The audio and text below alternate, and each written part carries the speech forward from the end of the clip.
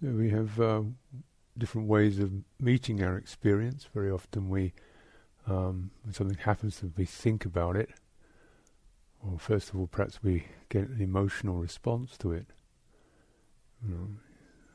So you sense something and you feel a bit disturbed by it. And you think, what's that? We try to figure it out, come to an answer, a solution of some kind, or ask someone else to think about it. What do you think it is?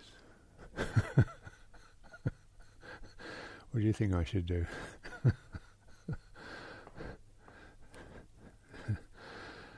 So we rely on those two systems to guide us, and but the more meditative response is through this meeting things with awareness, with supervisory sense.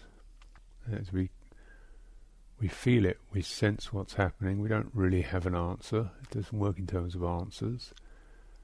We're not really. It's not about approving or disapproving. It's not about an emotional reaction of any kind. And it is, but it is attuned and responsive. And the first, on this level, it's a sense of it is empathy. It's rather like the lake. It ripples.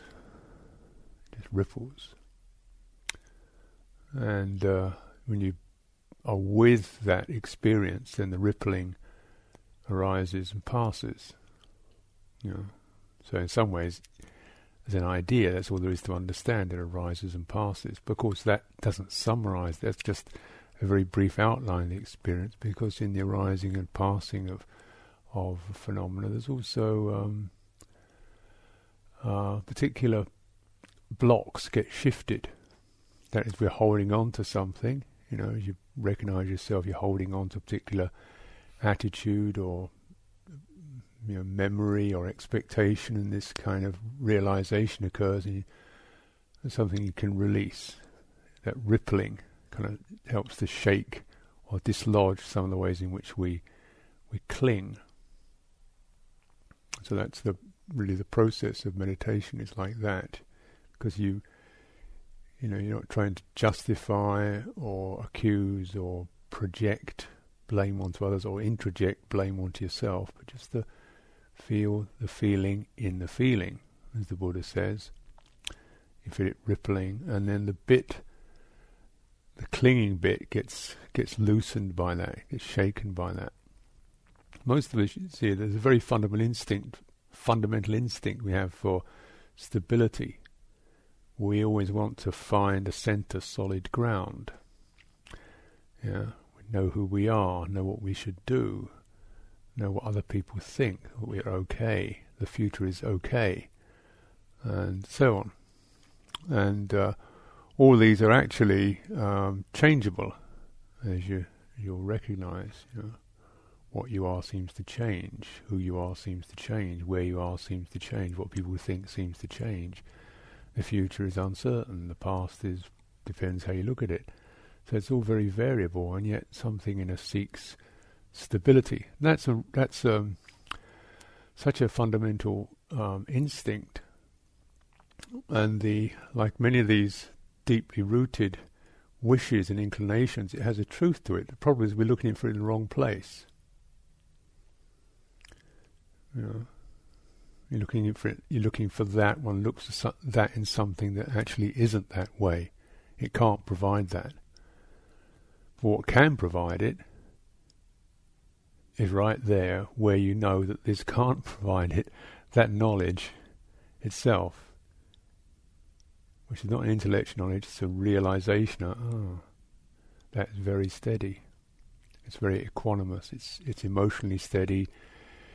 It's not an idea that's forced and held up, and but it's just a kind of a humbling realization, and then the mind releases what it's been trying to find security in, what it's trying to find stability in, lets go of that, we find ourselves strangely steady, strangely peaceful.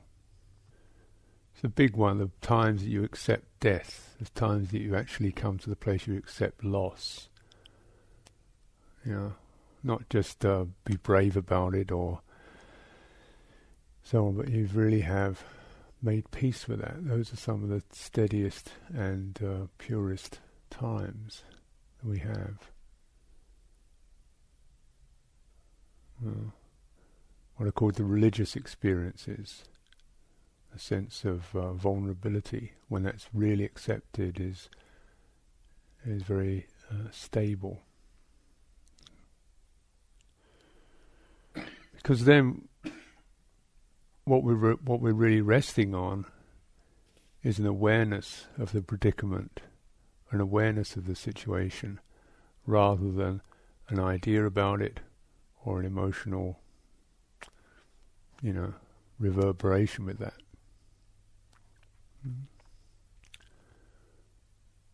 It's a sort of a quiet, steady, sane, it's like that. And within, as you come to that, or to come to that, you often find that the various panics or wishes or urges come rushing up, and then they're like the ripples as you meet and experience. What can I do? What should I do? Oh, is it this? Is it that? And then, and then the rippling. You see that, experience that, those movements, and just let them pass. And you come to a very much more stable ground that it isn't arrived at through clinging. It's arrived at through non-clinging, through letting go. That's what the Buddha was teaching about non-grasping as being the way out of suffering, out of that shaky, unsettled, anxious state, unnerved state, incomplete state. So we look for the steady. It's actually much closer. Perhaps it isn't where we want it to be.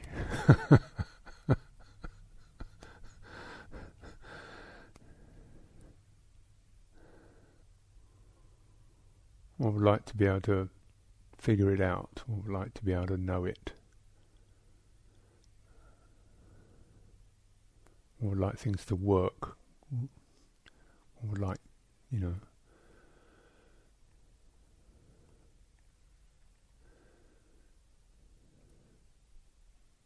calming the mind is so that these experiences of realization actually come in the mind is softer, so it doesn't have to be really shaken around. It's much softer, it's looser, it's more fluid. So you calm it, steady it, ease it, soothe it. So it's prepared to release. It's a lot more fluid like that. Calming is not gripping, hanging on, tightening up to get concentrated. Calming is about easing, accompanied by qualities of joy and ease. That's what calming is about. It's called joy and ease. It's not a rigid holding on, fixation. So it's a kind of an emotive experience. It's also embodied. This is really, really helpful. That awareness is embodied. The supervisory awareness is embodied as much as it is a mental experience. In fact, it straddles those two ways in which we define our lives. As either physical or, mental. Well, with mental I mean either psychological or emotional. So you have that. So in the customarily, understanding, so well, this is physical, that's material, that's rocks and stones and bones and meat, and this is immaterial, that's thoughts and feelings and so on. That's an immaterial experience. They're two different things, and yet, in the humanity, they look very, they can look very different. One you can see with your eyes, the other you don't see.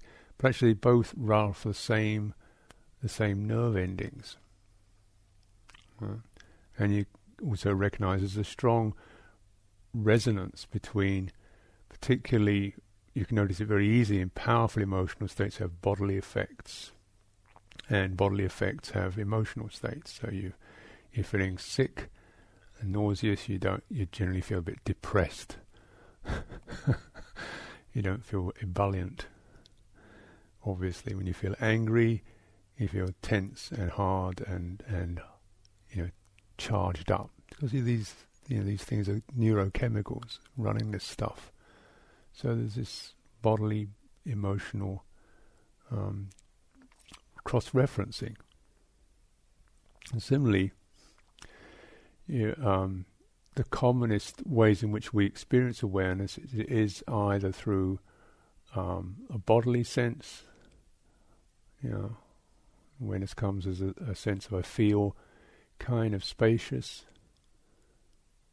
I feel lack of pressure. I feel the body feels at ease. I feel balanced. We talk about things in that way. The things are off my back. We talk about it like that. My head, I feel my head is held up. We talk things like that. My heart is open. We talk about things like that. So there is a bodily sense of that. And so this is called the somatic sense. Somatic sense. Somatic sense means it's the way the body senses itself, or the supervisory overall sense of not what particular local effects are happening to the body, but the overall sense of being in a body where it feels safe, threatened, So sometimes, you may find yourself in particular places, dark places, crowded places, where you don't feel comfortable, and you feel a sense of nervousness in your body. Your hair stands on end, you get goose flesh, you feel gripping in your stomach, you feel something's not quite right. So that you get this supervision of an overall experience, and you get bodily effects from that. Gut knowledge, you might say. And it's very useful to tune into that, because though it's not terribly articulate, it doesn't give you a whole lot of cognitive data. It does give you a simple readout, and it often and it's unmistakable. You can't think your way out of it. You can't deny it. You can't deny that you feel tense. You can't deny that you feel unwelcomed. You feel unsettled. However you can reason that you shouldn't feel that way, or you do feel that way. And so, when you tune into that, you can recognize where you're emotionally pitched. So when the somatic sense is at ease, then the mind naturally settles down. When you feel comfortable, at ease, somatic sense, the mind calms down.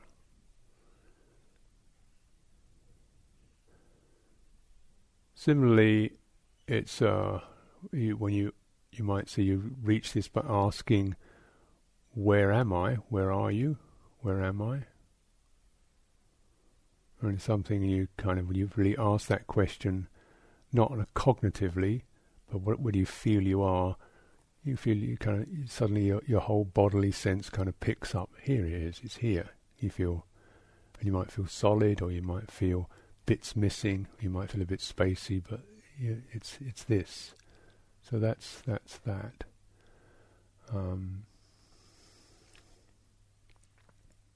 Doesn't have a lot of complications to it. So you recognise that when you meet things with your thoughts and emotions, when you rely upon those two senses, they start proliferating. You get this proliferation. The body doesn't proliferate, it just gives you that. The mental stuff proliferates.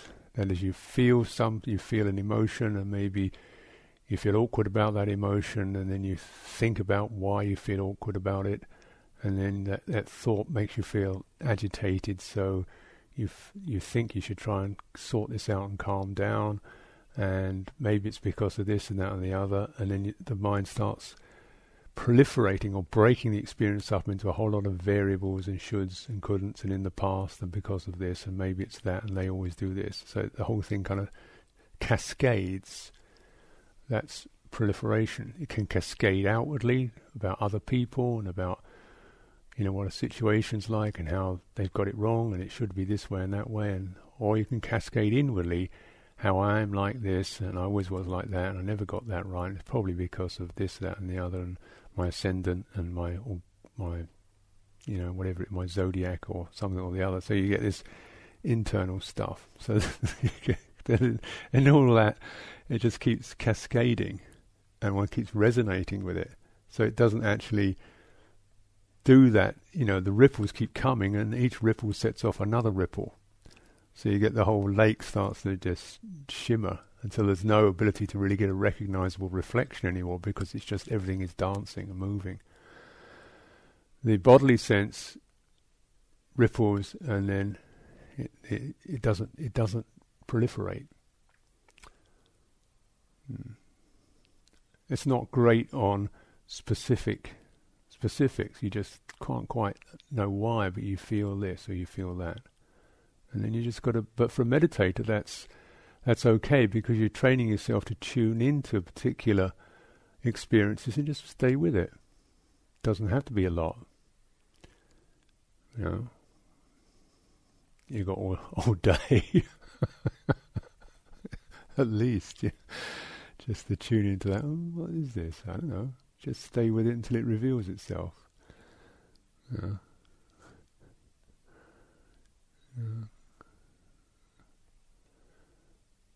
So it's also on the mental level, that somatic sense is it's not an emotion, it's not a thought, but on the mental level it's more like intuitive, we might say. Intuitive or imaginative. Like what's it like? What does it feel like? How would you have to kind of keep sort of questioning, not in a rational way, but in an imaginative way. What would it be like if, maybe it feels like you've got something stirring away inside of you, or you feel there's a lot of pressure, or you feel like your head is, you feel physically imbalanced, or you feel you've got just a big head with nothing underneath it. And then, so you get the kind of imaginative references to that, and also you get imaginative resolutions when we're stuck. Like, what is really needed? So times I've myself come to these, I've been in situations living in a pretty boundaryless community, which is all knitted up with other communities, monasteries, so there's always stuff flowing in and out from any number of people, from other monasteries, from visitors, from guests, from the residents. There's always stuff flowing around. So it's a continual kind of crabs running off the plate experience. You get 5 on and one's creeping off the other side. You get that one on one of the other side. So it's this. But it's not just 5 crabs. It's like 1,000 crabs, and you're trying to keep them all on the plate. And you think, oh. So trying to keep it all somehow steady or stable, manageable, or like if you got. Like if you've got a big family, you recognise that in that family, somebody's always having a tiff with somebody else. It's just life. It goes on like that. And you're trying to, no, it's all right now. That's okay. Oops, somebody else has gone off now. Well, it's all kind of small human stuff, a lot of it. but it's very big. You may think the monasteries are nice little havens of serenity, which in some ways they are, but they're also human melting pots where people melt down.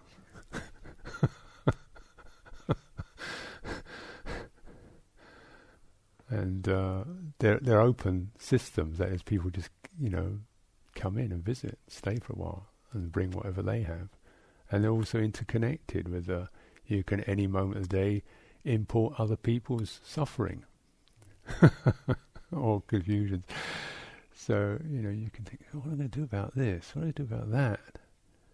And then where's the Sangha going in the future? What can we do about this monastery in this country and this situation, this particular topic of the Vinaya, this particular aspect of the Dhamma, this problem with the finances, this sense of dissent in between these people. So you have these whole ranges of unresolved material coming up, and you can lose yourself in it. So I can kind of get a sense of a lot to do, and how can I get this done and sort this out, and what's the solution to this and that and this and that, and I can set up a better situation or improved situation. And so just being able to come back to the bodily sense. What is really needed is not another piece of procedure or another person to run this or this, that, or this, that. What is just needed is breathing out.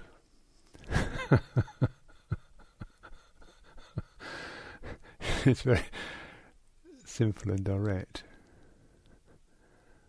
That isn't necessarily the end of the story, but it's the end of the lock. It's the end of the trap. And you breathe out. Oh well, come to think of it, it's always been like this, hasn't it? Yeah. And come to think of it, it's really not that big a deal, not that much of a problem. It's suddenly the whole scenario can change. So it doesn't provide one with answers, but it does provide releases and resolutions. And sometimes, because of that release and resolution, you get an answer. You think, that's it, do that. And sometimes you go, there isn't an answer. Right now there isn't an answer. So we'll just wait on that. And you know how to wait, and you're not waiting out of fear, just waiting, or waiting in a kind of stagnant state. But right now, our answer isn't there, and you feel quite stable in that. It's sometimes an answer comes, sometimes it doesn't.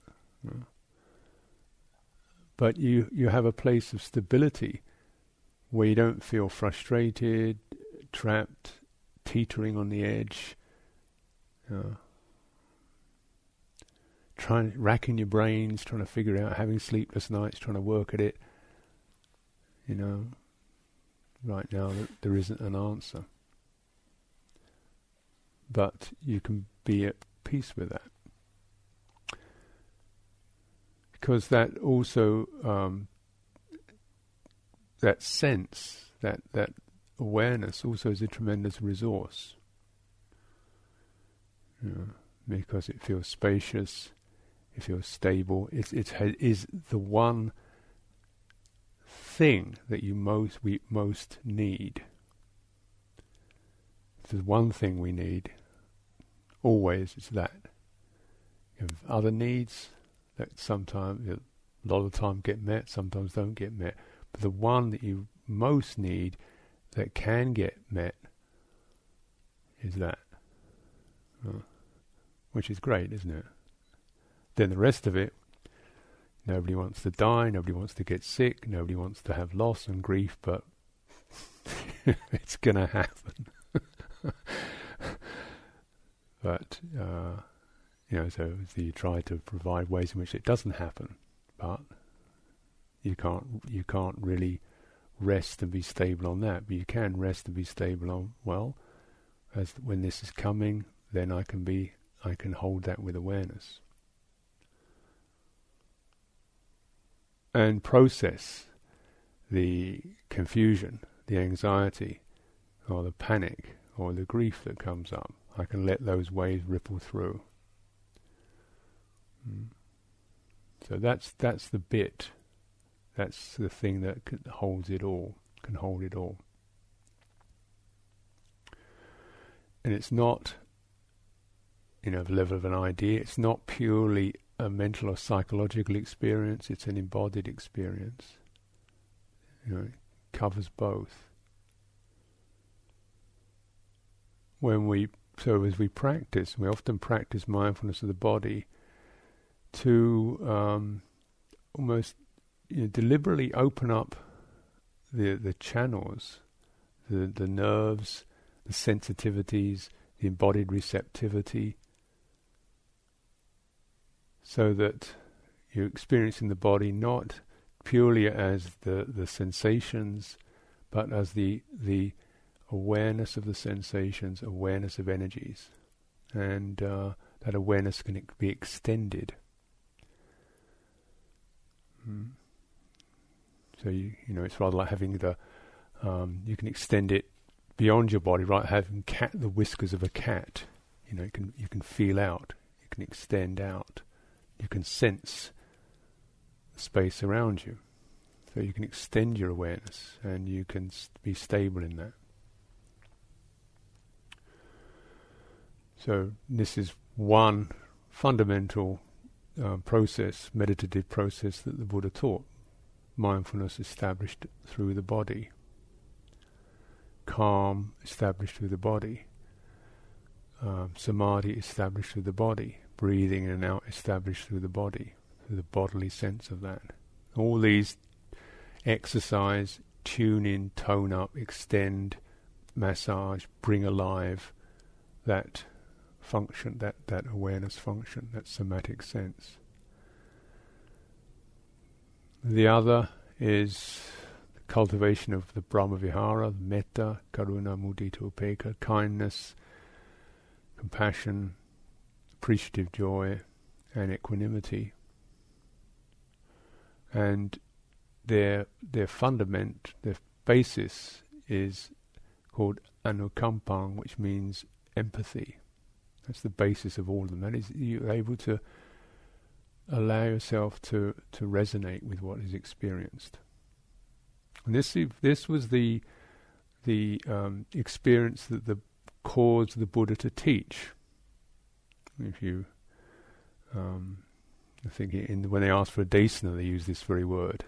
Anukampimang pajang. Anukampimang means there's a sense of, out of empathy, out of a sense of sympathy or compassion or fellow feeling.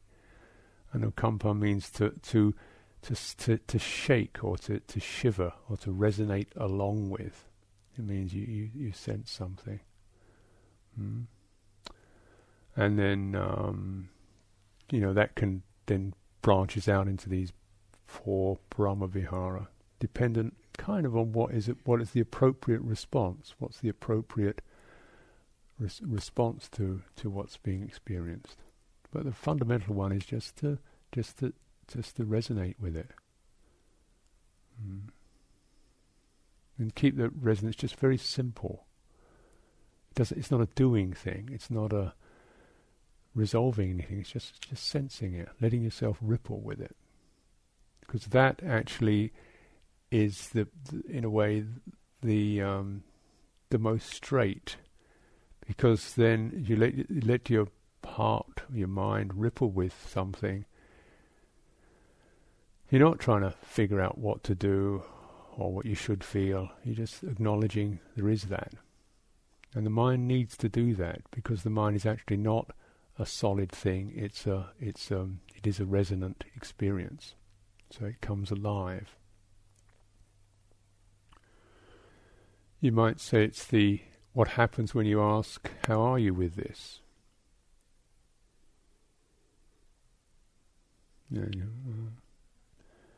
Indifferent, bored, happy, sad, irritated. But, the first thing is there's a acknowledgement that you're affected.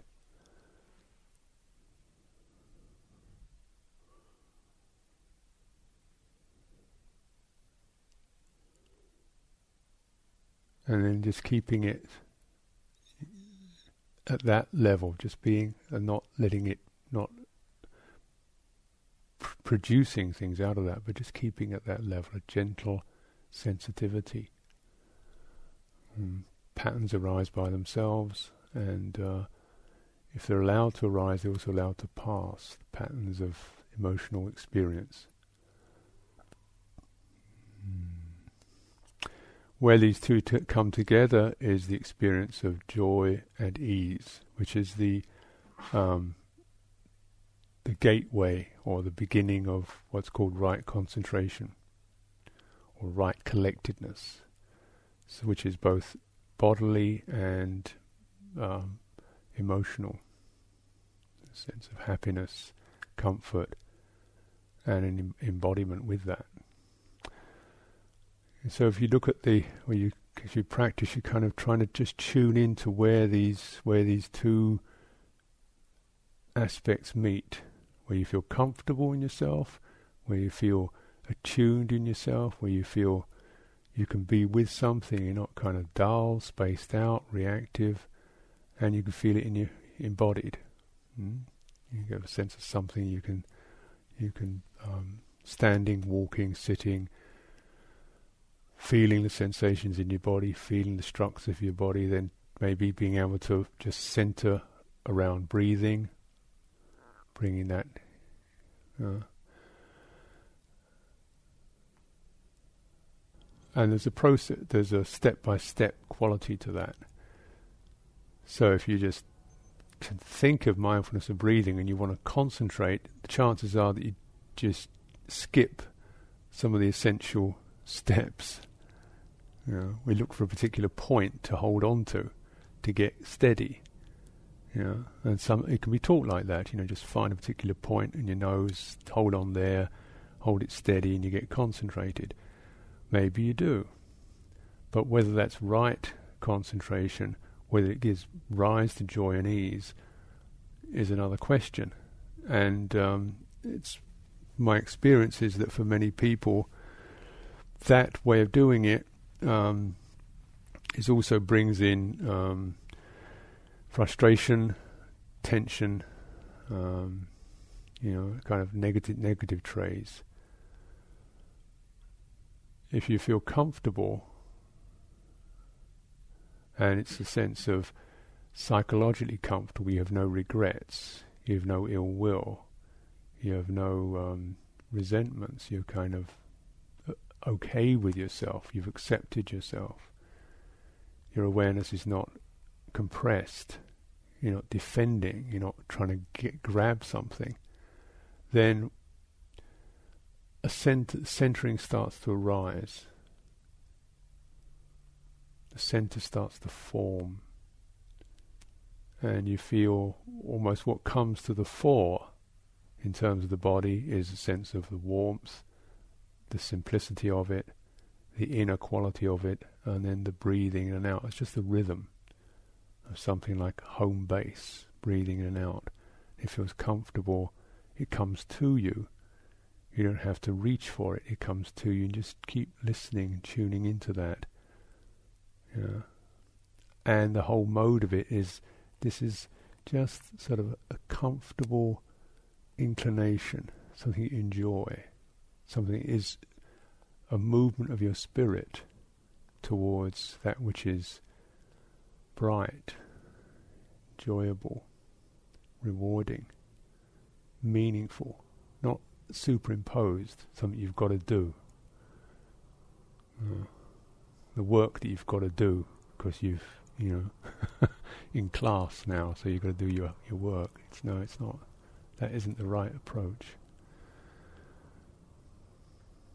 And, at different times and different people, we may need to review our psychological life, things that concern us, and make peace with those.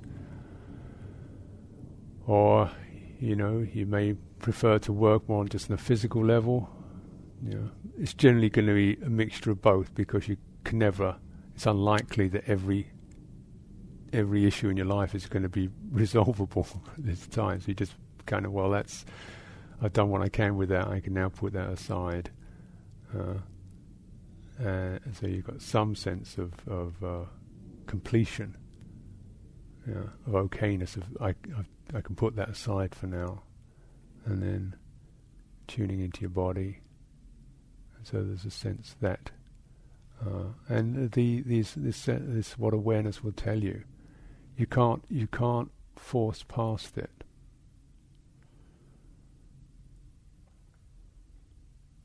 You may think, that you've all done retreats before. I'm sure we go through this. You think you're going to, right, this retreat, I'm really going to do this, and after 2 days you know, no, you're not. It ain't going that way, it's going this way. And it looks like you've got to resolve some issue you've had with so-and-so, you've got to actually come to terms with that first of all, because you can't skip past what's the what's really there for you. But being here and feeling it in this kind of quiet, resonant way, not a reactive way, but a embodied, resonant way, that's the way to clear it. As you clear it, you'll come to these times when there's stillness, there's gladness, there's relief, and then perhaps something else will come up. Another duck lands in the pond.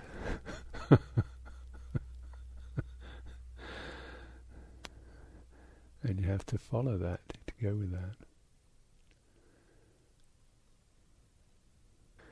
So if you want to, we'll do a 45-minute sitting. So if you want to stretch your legs before that,